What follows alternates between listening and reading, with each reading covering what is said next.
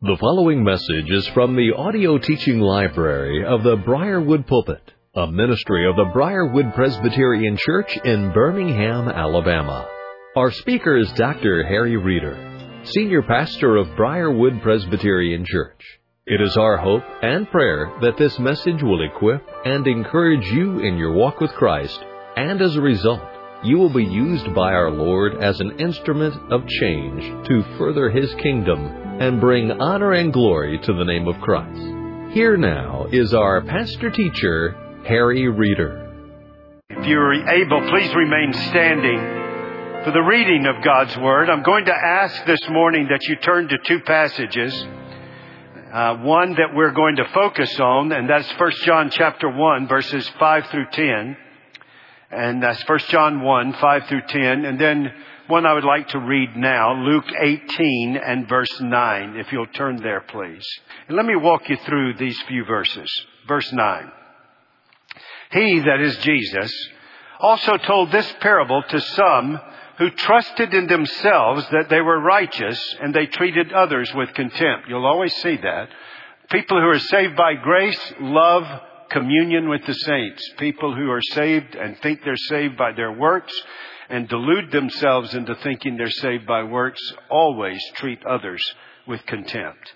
Two men went up into the temple to pray. One a Pharisee and the other a tax collector. The Pharisee would have been extolled. The tax collector would have been despised. The Pharisee standing, this isn't unusual, by himself. You know, folks, we're saved personally, but we're saved to enjoy the communion of the saints. But when you think you personally save yourself, you don't need anybody else or the means of grace.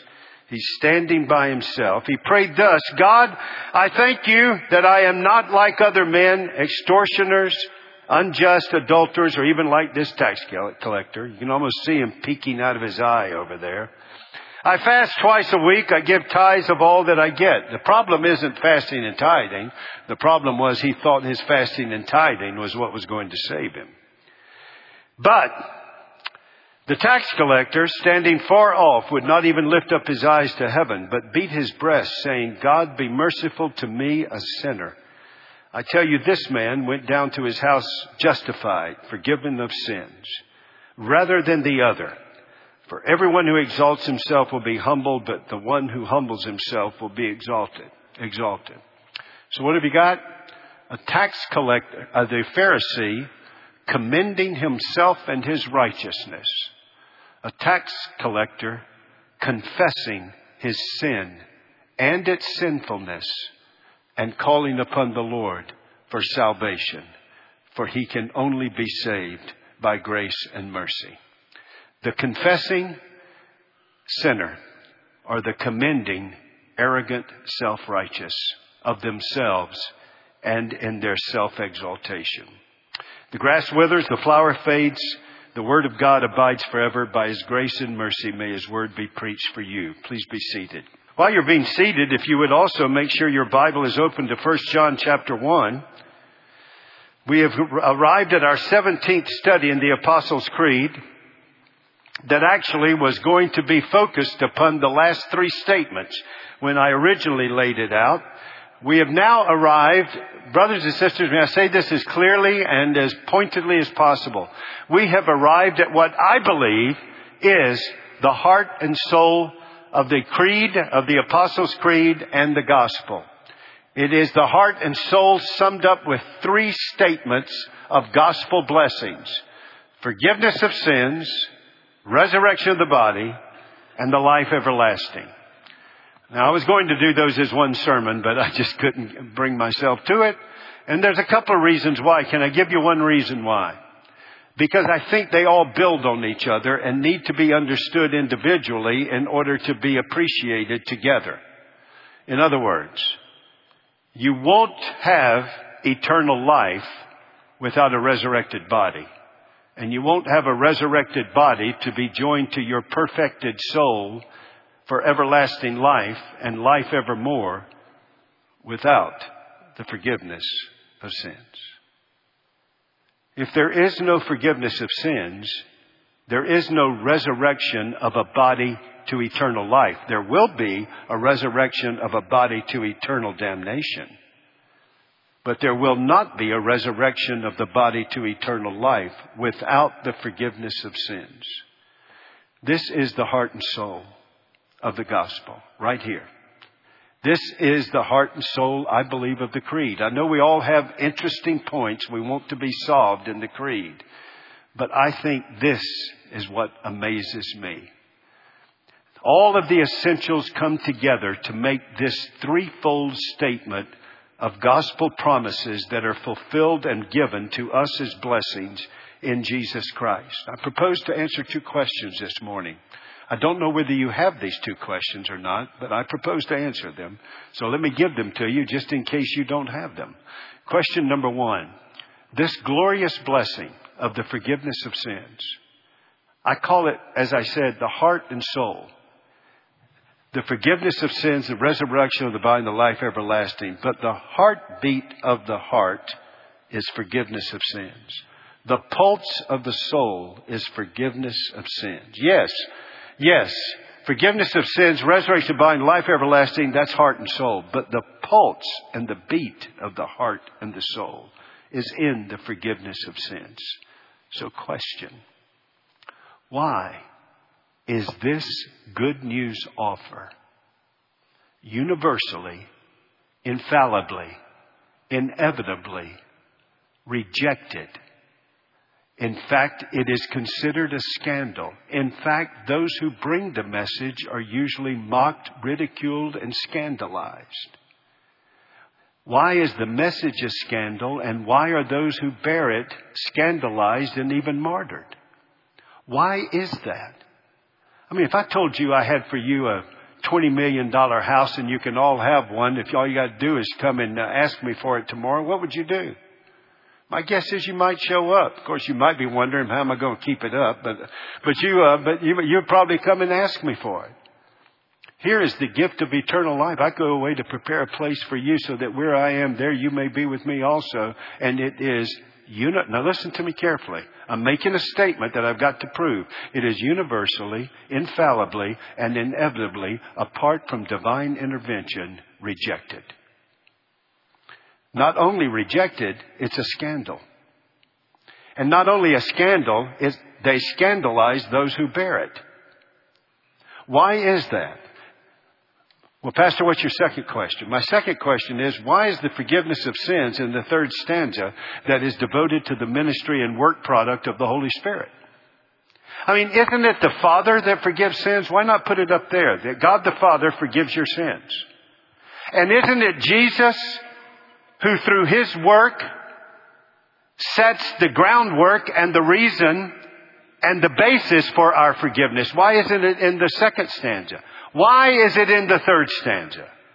Why is it there as a part of the work of the Holy Spirit? I believe in God the Father Almighty, maker of heaven and earth. Why doesn't it say who forgives our sins? Why doesn't it show up in the 2nd stanza? I believe in Jesus Christ, His only Son, our Lord. Then His humiliation, conceived by the Holy Spirit, born of the Virgin Mary, suffered under Pontius Pilate, crucified, dead, buried, body to the tomb, and His soul descended to Hades. Then exaltation. The 3rd day He arose. And then He what? He ascended into heaven, and He sits at the right hand of God the Father. From there He shall come to judge the living and the dead.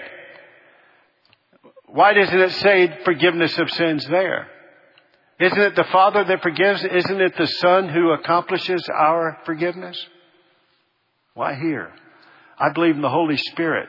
Work product number 1, the Holy Spirit secures the elect of God, the Holy Catholic Church, the Church universal, holy, unmixed, and pure, triumphant in heaven. Secondly, the Holy Spirit works in and through the church visible and militant on earth, that she celebrates the communion of the saints, sinners saved by grace in Christ. Then comes, I believe in the forgiveness of sins, resurrection of the body, life everlasting, And the foundation of those three is the forgiveness of sins. Why is it there? Well, look with me to answer those two questions. Would you start with me in 1 John chapter 5? 1 John chapter 1 and verse 5. Would you go there with me? And when you look at verse 5, I want to walk you through this text. Now, if you study, one of my favorite discipleship book actually is, in fact, 1 John. And I know a lot of people like to use the Gospel of John, and I have, and I commend that. But I love 1 John because it is devoted to speaking about how the Christian should live once you are in fellowship by salvation with God, the triune God. And the way he arranges the book to talk about the Christian life is he selects three attributes of God. In chapter 1 and chapter 2, in chapter 1, he speaks that God is light. In chapters 2 and 3, God is righteous. Chapters 4 and 5, God is love. And his whole point is, if you've been born again and if you've been adopted into the family of God and you have a vital saving relationship with God the Father, Son, and Holy Spirit, then you will reflect those three attributes. And what does the life in Christ look like if you belong to the God who is light? What does it look like, the God who is righteous? What does it look like, the God who is love? Here in this one, he focuses on God as light. And look with me in that opening verse, verse 5. He says, this is the message we have heard from him. The we would be the apostles. This is the message we have heard from him and proclaimed to you, that God is light. Now that's not all God is. He's righteous, he's love, he's wise, he's gracious, he's merciful. There are multiple attributes of God. He is holy, holy, holy. Multiple attributes of God. But this is the one that he's bringing focus. What does it mean that God is light? Here's what it means. In him is no darkness at all. In other words, God's nature is to reveal himself. And when he reveals himself, he reveals everything else. It dispels darkness. The way to get rid of darkness is not to tell darkness to leave, but turn the light on. Darkness has to leave. And when God reveals himself, then God reveals to us who we are. And when God reveals himself and to us who we are, and we have a relationship with him, there are a number of things that he says to us about our fellowship with him. And so he goes into four hypotheses, or you can even see them as rhetorical statements, whereby he's making a point with each one of them, that if you have a relationship with God who is light, he's telling you some things that will be true to some measure in your life. Look at the first one in verse 6. If we say, there's your key phrase. You're going to hear that 4 times. If we say we have fellowship with him, who's him? The God who is light.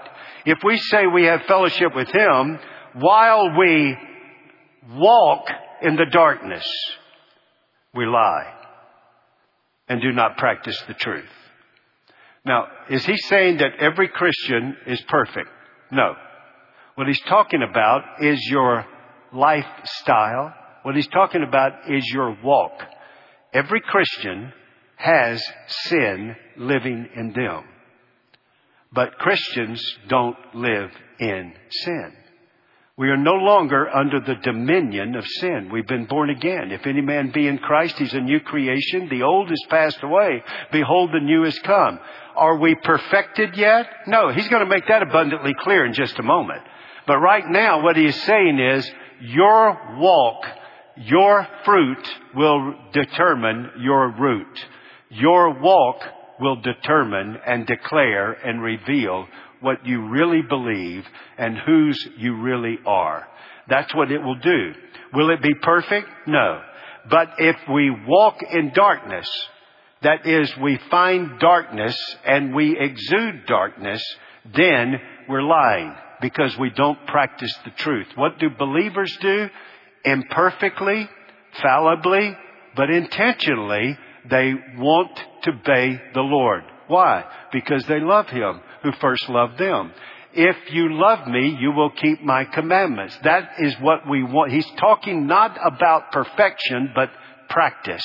What is the practice of the individual? If I showed up, if I invited you to go with me to the dentist because you had an abscess, and we went and I took you and we got out in front of a mechanic's place, and I said, let's go in, he's going to work on you. You say, wait, Harry. It's my tooth. It's not my spark plugs. It's my tooth. Oh, don't worry. He can handle it. Come on in. Would you go in and let him work on your abscess? No. Why? Because you would look at his practice and determine, this guy's a mechanic. He is not a dentist. The practice of our life reveals who is Lord and Savior in our life. Are we under the dominion of grace? Or are we under the dominion of sin? Then he goes to a second one. The second one he goes to is this. If we walk in the light, as he is in the light, we have fellowship with one another. He says, you want to know one of the evidences that someone has a personal relationship with Christ? One of the evidences they have a personal relationship with Christ is they don't walk individually. They walk in the communion of the saints. They have fellowship with one another of like precious faith. There's one of the evidences. And then he says, number 3, the third thing he brings up is this one. He says, in the next verse, if we walk in the light as he is in the light, we have fellowship with one another, and the blood of Jesus, his Son, cleanses us from all sin, so we are personally right with the Lord. We're in communion with the saints. Now he says, if we say we have no sin, we deceive ourselves, and the truth is not in us. In other words, he says, if you deny that you have sinned, if you say that you have no sin, now you deceive yourself. So clearly he by no means thinks a Christian is perfect. He wouldn't say this if he did.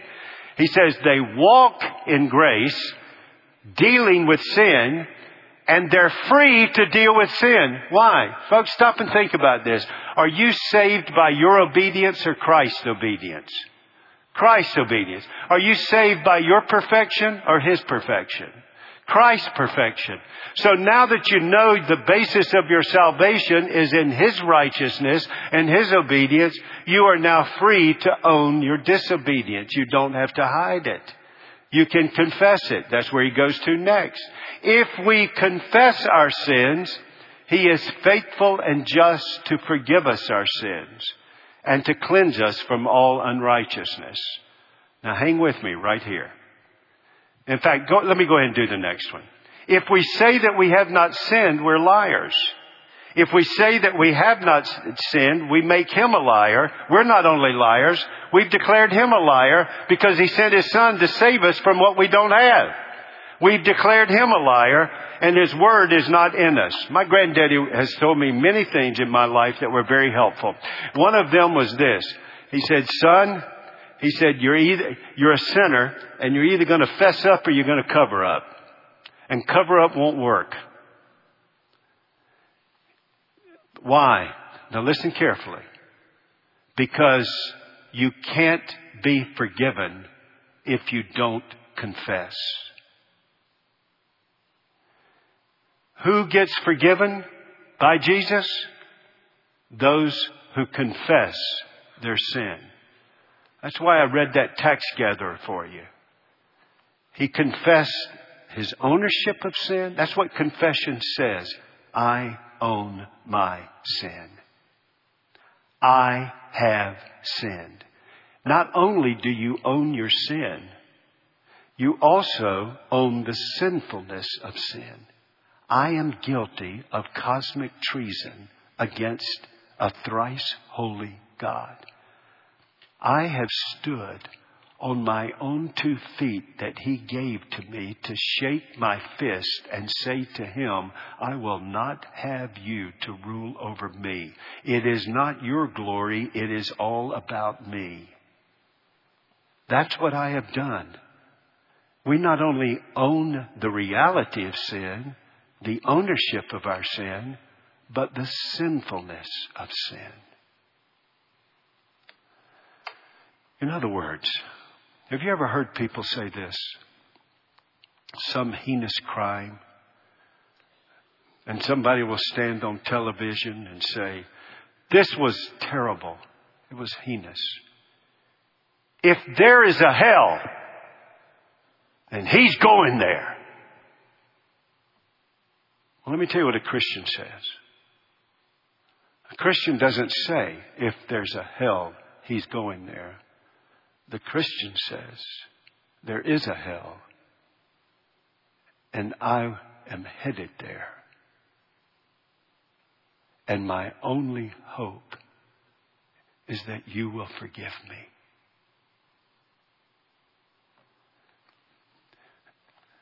It's not the Pharisee looking at the tax collector to send him while commending ourselves. It is the full ownership that I'm a sinner. Did you listen carefully to what we were doing just a minute ago?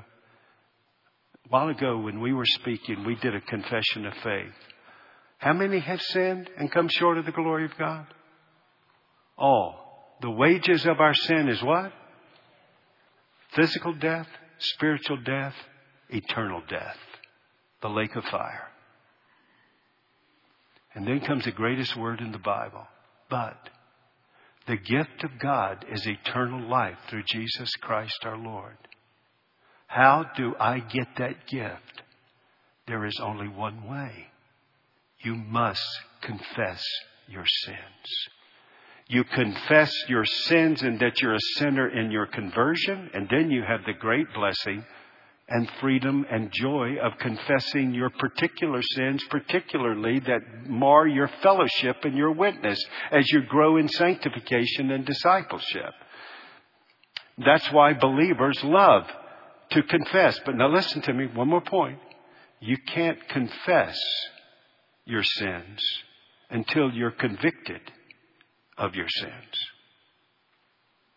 And you can't be convicted of your sin with repentance until you believe and trust that the Lord will forgive you.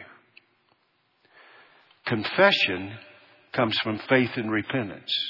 I hope you all are following me, because I'm about to answer a question for you. Why do people all reject the gospel? Why do they do it? You know this. All are sinners and all reject the gospel. Why do they do that? Because it's a scandal.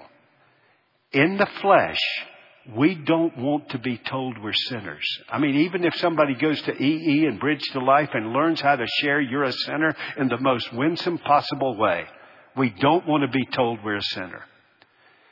Nor do we want to be told we need a Savior. Nor do we want to be told we can't save ourselves. We don't want to hear we're sinners in need of a Savior. It's a scandal. It is offensive to tell me I'm a sinner in need of a Savior. And it's even more that when you tell me I'm helpless and hopeless, I can't save myself.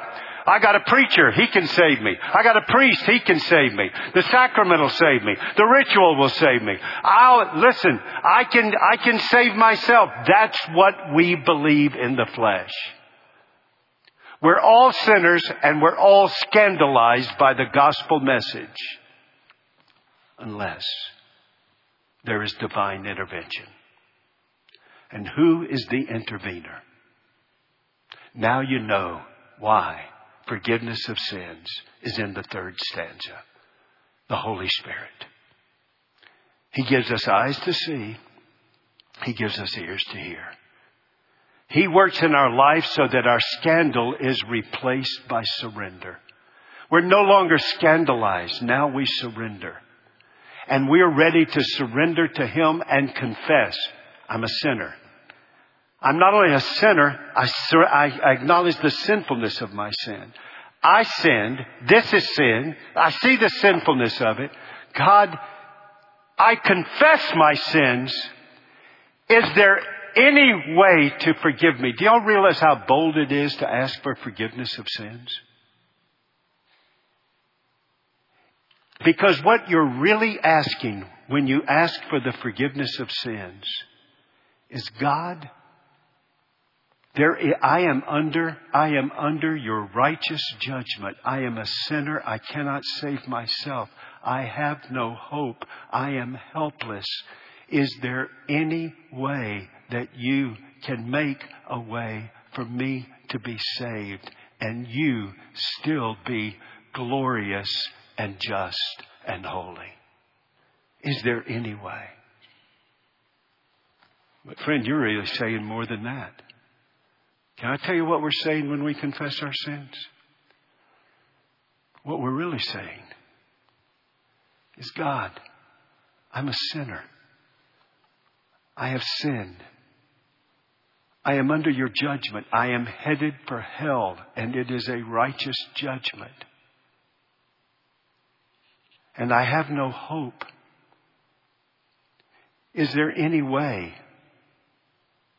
What you're really ultimately asking, God, can you find someone to take that judgment of hell due to me? And can you place it on them? That's what we're really asking. And it's here I give you God's answer with joy and with awe. He says, yes, I have made a way. It's my Son. He's the way, the truth, and the life. And I have found someone who can take your place. And out of love, He has surrendered to take your place. My Son, He will pay it so that you are forgiven of your sins. That is how the promise is there. You know, I find it very interesting. I had a guy come up to me one time back in Charlotte. I went to this fellow. I love him to death. He's now with Jesus. Had the opportunity to do his funeral. And I'd see him come in during right before the pastoral prayer, right before the sermon. And I went to him one day. I said, why do you come in late every Sunday? And he said, oh, Harry, look, I just missed the preliminary stuff. He said, I get here for the most important, the preaching. And he smiled at me. And I didn't smile back. I said, Gary, I'm not flattered by that. I'm sorry, I just said his name, didn't I? I didn't say that. Did I say Sherry? No, I didn't know what I said. I said, I'm not flattered by that, my friend. I said, can I tell you one of the most glorious moments, heart and soul of the gospel, is when Bruce stands up here and says, let's prepare to worship by confessing our sins. We don't have to cover up. That's what my granddaddy told me. Son, you're either going to cover up or you're going to fess up. You're either going to cover up or fess up. And the gospel message gives you the freedom to fess up. Otherwise, you deny your sin and you cover up. Question, where's the first sin? This isn't hard. This is not hard. Who did the first sin among humanity? Adam. No, you don't want to say it out loud. Adam. He did it. Adam sinned. Did God give him the opportunity to confess? Did you sin? That's a big opportunity. What did he do? He didn't fess up. He covered up. He tried 3 different ways to cover up. None of them worked because they never worked. First, say as soon as you sin, what happens? When sin entered the garden, what came? Fear, I was afraid, shame, and guilt. And there's only one way to handle it. There's only one who can handle this, and that's God. But we'll always try to handle it. First thing he did was sew some leaves into loin coverings. I'll handle it that way.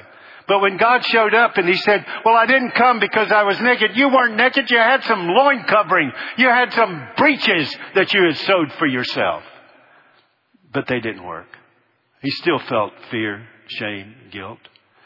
Then he hid in the trees. We hide in the tree of religion. We hide in the tree of possessions. We hide in the tree of materialism. We hide in the trees of power and possession. That doesn't work.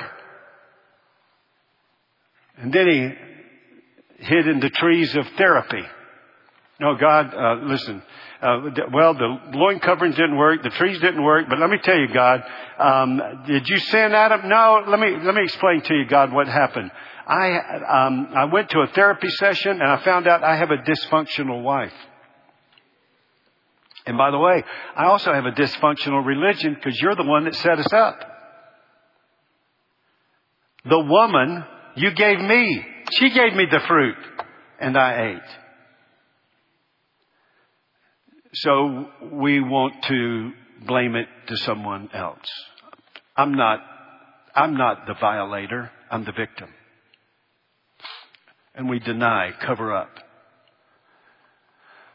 But when the Holy Spirit gets a hold of your heart and you see there's a Savior whom you believe and He shows you the problem of sin and you believe Him and He tells you what He did on the cross for you and you're convicted of your sin and you turn from your sin to trust Him, then you come confessing, God, be merciful to me, a sinner.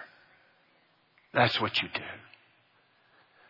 And there's only one who can give you the desire to do that. I can't do it. I can't forgive you and I can't give you the desire to confess. The only one who can give you faith and repentance manifested in true confession of the ownership of sin, the sinfulness of sin and the fact of sin and the humbling of yourself before God. The only one that can do that is the God of glory Himself by the Holy Spirit. That's why it's in this stanza. A prostitute heard it and she believed. Pharisees heard it like Nicodemus and Joseph of Arimathea and they believed. Murderers heard it like David and Paul and Moses and they believed. Tax gatherers heard it and they believed. He's called to you today. From this pulpit, He's called to you today. Do you believe Him? And if you don't, please come and tell me what you're going to do with your fear, your guilt, your shame in this life, and what you're going to do about hell in the life to come. Pastor, you don't know my sins. Listen, here, I don't. I confess I don't. I will tell you this. He can forgive you of any and all of your sins. And there is therefore now no condemnation. There's only one that puts you in a position of no forgiveness. And that's when you say no to this Holy Spirit who is calling you to Christ. And you blaspheme Him by rejecting the one He's calling you to. And the reason that's the unpardonable sin is because to do that sin of saying no to the Holy Spirit, you're saying no to Jesus. And He's the only one that can forgive you. I can't do it. Clerics can't do it. Priests can't do it. Sacraments can't do it. And you can't do it. I hear people say this all the time. You need to forgive yourself. Folks, I know what we're trying to say. But please don't say you need to forgive yourself. Let me tell you, you can forgive yourself when you can make an atonement for your sins. The only person that can forgive you is the one you sinned against and the one who can provide an atonement. And that's God. If I sin against this member and this member and this member and my wife, I go to them to ask them to forgive me. But there's one thing I got in common in all of those sins. Every one of those sins was against God. And I got to go to Him for forgiveness. And I'm going to the only one who can forgive me and atone for my sins. You can't atone for my sins, but He can. It is inane to think here's what you're really saying. Can I say what we're really saying? You need to believe that when Jesus said He forgave you, you're really forgiven. It's not forgive yourself. It's believe Jesus who forgives you. And there's no condemnation if you confess your sins. That's what you're believing. I mean, if I walked up to one of you, this isn't going to happen. I am too old for this to ever happen. Thank the Lord. And sanctification has at least proceeded to the point that this will never happen. But if you said something to me and really ticked me off, and I came up on you and I just pummeled you down to the ground and broke jaws and nose, and you're bleeding and gasping for breath, and we called 911, and your pastor will not do this. Please don't even try to picture it. But I'm trying to get an illustration. And they come and take you to the intensive care unit. And I go home and I start feeling pretty bad about this thing. Well, I want to handle my shame and my guilt. I know what I'll do. The next morning I get up and look in the mirror and say, I want you to know I forgive you. That is so ridiculous.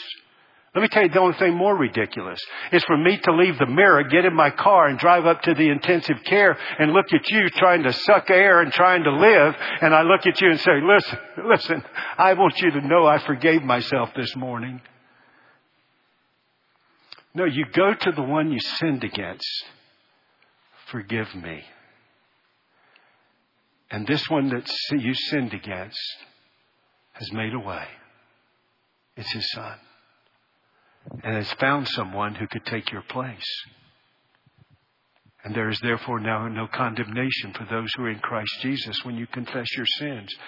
If we confess our sins, He is faithful and just. See that?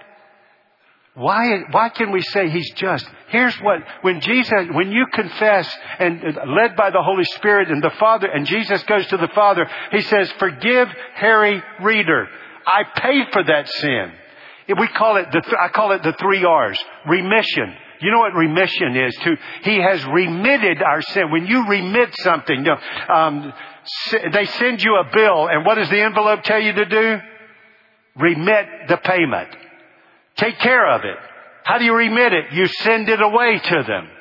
That's remission. Send away. About 7 years ago, many of you remember, I had prostate cancer. Well, they won't make any declarations for 6 years, but this last year they told me, you're fine, it's in remission. But many times a doctor will say this. A doctor will say, well, it's in remission now, but it may come back. Jesus has remitted your sins. You're in remission. And it won't come back. It will not come back. It cannot come back. They are removed from you as far as the east is from the west. Or as we learned in Alliance Youth Fellowship, as we would sing, gone, gone, gone, gone. Yes, my sins are gone. Buried in the deepest sea. Yes, that's good enough for me. I shall live eternally.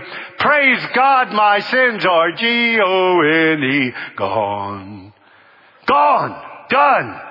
They're not coming back. The theater of the Old Testament has now come to fulfillment. Remember the theater at Yom Kippur? The Lamb of God was slain to pay for the sins. And the scapegoat of God had the sins laid on Him and took them away out of the camp. Jesus is the Lamb.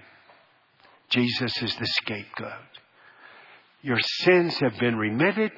And you have been redeemed. Redemption. He has bought you back. There's your second R. I've shared the illustration. Please, I don't have a better one. Some of you haven't heard it anyway. So I grew up in a home. We didn't have a lot. So when we had grocery store, we went to the A&P. That's the only place you went. That's the place all good Christians went. A&P. You went to the A&P, and the reason you went there is because they had this thing called green stamps. You buy something, they give you green stamps back. You take them home, you put them in a book, you get 700 books, you get a can opener. That was good stewardship from my mother. So she took me to the grocery store. Still remember it, A&P, Independence Boulevard. I went to the grocery store and I carried the bags out because mother's going to save 25 cents. We're not going to tip the bag boy. So she saved the 25 cents. I took them out. I brought them in. And then when I went in, people say, well, you helped your mother put them up, don't you? No, I did not. My mother wouldn't allow me to put them up because I would not put them in the right place. My mother, if y'all go look up OCD in the dictionary, I promise you her picture is right there. Right there. My mother put newspaper underneath the cuckoo clock just in case. That's the way we lived. This stuff we're going through right now, she'd love it. Why haven't we been living this way all along? I mean, hygiene, sanity, it's unbelievable. So what did I do? I sat at the dining room table. She brought all the rolls of green stamps, and I licked them by sheets, and I put them into the book. Closed up the book. We stacked them up, and that's what we would do. After I got married, I said to Cindy, we're going to the A&P. First week, we're married. We're going to get groceries. I said, we're going to the A&P, right? She said, oh, yeah. I said, do you do green stamps? She said, oh, yeah, we've done that. I said, good. Things are, the face has changed. The woman's face has changed, but we're still in. So I just went right in. We went, brought home the groceries. I went, sat at the table. I took the stamps and I started licking them. She said, aren't you going to help me? I said, I didn't think I was supposed to. Yeah, come on and help me. What are you doing anyway? I said, I'm licking the stamps. She said, what? Why are you licking the stamp? She said, here, honey. And she got this bowl out and she put water in it. She put a sponge in it and then she slid it across and wet it and put it in the book. I said, what are you doing? Why didn't my mother tell me about this? I have 3 tons of glue in my stomach right now. But then you take the books and you went to 428 Pecan Avenue. You put them on the counter. They took them off the counter. They went to the shelf and they gave you your can opener and you took it home. That's what Jesus, at the cross, He sent your sins, remission. He remitted them. He sent them away and He bought you. He put Himself on the bar and the counter of God's justice. And He took you from the shelf of sin to bring you home. Now, where will you go to deal with fear and shame and guilt and hell? But to Him. Because when He remits your sins and redeems you, you're reconciled to Him for all eternity. That's the message we have. And every time we take it, we know it's going to be a scandal unless the Holy Spirit goes before us, just as the Holy Spirit went before you. Well, let me give you this and we'll close in prayer. Here's the takeaway I would just share with you. The takeaway would be simply this. The takeaway is forgiveness of sins by God the Father. See, watch the Trinity in this. Forgiveness of sins by God the Father is assured for any and all who come to Christ alone. How? By confessing their sins by faith and repentance. And all who come to Christ are brought to Him by the relentless power and grace of the Holy Spirit. He is the one who has brought you to Jesus. The only unpardonable sin is to say no to Him. Because that keeps you from the only one who assures you of pardon. And that is Jesus Himself. So many have heard and believed as the Holy Spirit has called them. Will you come to Him and put your trust in Him alone? God the Father made a way and found someone. It was His Son. And the Holy Spirit is telling us, you need this Savior. You're a sinner. Come. And if you confess your sins, He is faithful and just to forgive you and to cleanse you from all unrighteousness. If you don't come to Him, come and tell me what you're going to do about shame, guilt, and hell. Just come tell me. You say, Pastor, I want to come to Him. Then come. I'm going to pray in a minute. You pray. If you want to talk to me, just let me know. My dear friend, I invite you, not to me. I can't forgive you. I invite you to Him.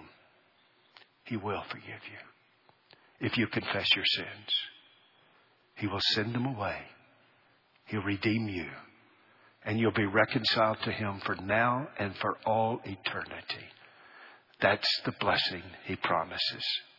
Don't you love the moment in Pilgrim's Progress when he sees the cross and his burden rolled away? Remember where it went? It rolled away into the empty tomb. Our sins are carried and buried away from us. And don't you love the next statement? Anybody know what Pilgrim did next? He leaped 3 times for joy. People always ask me, what in the world did John Bunyan said he leapt for joy 3 times for? Well, I think he was just doing the doxology. Praise the Father, praise the Son, and praise the Holy Spirit. The Holy Spirit brought me to Jesus, and Jesus brought me to the Father, and the Father has forgiven me. I'm right with God. I'm saved. I am redeemed, and there is nothing now but for me to rejoice and worship and bear witness of Him in this world till I go to be with Him. Let's pray. Father, thank you for the moments we could be together in your word. As you say, Pastor, I want to come to that Christ. I'll never forget the time that it struck me. I had heard it, and the Holy Spirit gave me eyes to see and ears to hear. And oh, the joy of being able to leap to the Father, the Son, and the Holy Spirit by confessing. Just confess. No formula here. I'm a sinner. I abhor the sinfulness of my sin. I no longer want its shame, guilt, or death. I don't want its despair now and its judgment then. I want you. And I heard of Jesus, your Son. The Spirit of God has brought me here today to you, Father, through Jesus. Forgive me, the sinner, through Christ. And Father, may I ask you now for all who know Jesus that we will bear the marks of those who have been forgiven. Humility, courage, worship, prayer, communion of the saints, and telling others of this Jesus. Knowing they will be scandalized unless the Holy Spirit does His work, but also know that the Holy Spirit uses what we say to do the work and bring them to Himself. Father, that's what we ask today in Jesus' name. Amen. You have been listening to a message by Harry Reeder, Senior Pastor of Briarwood Presbyterian Church in Birmingham, Alabama. For more information on the resources available through Briarwood Presbyterian Church, or for more information on the teaching ministry of Pastor Reeder, visit us at briarwood.org or call 205-776-5200.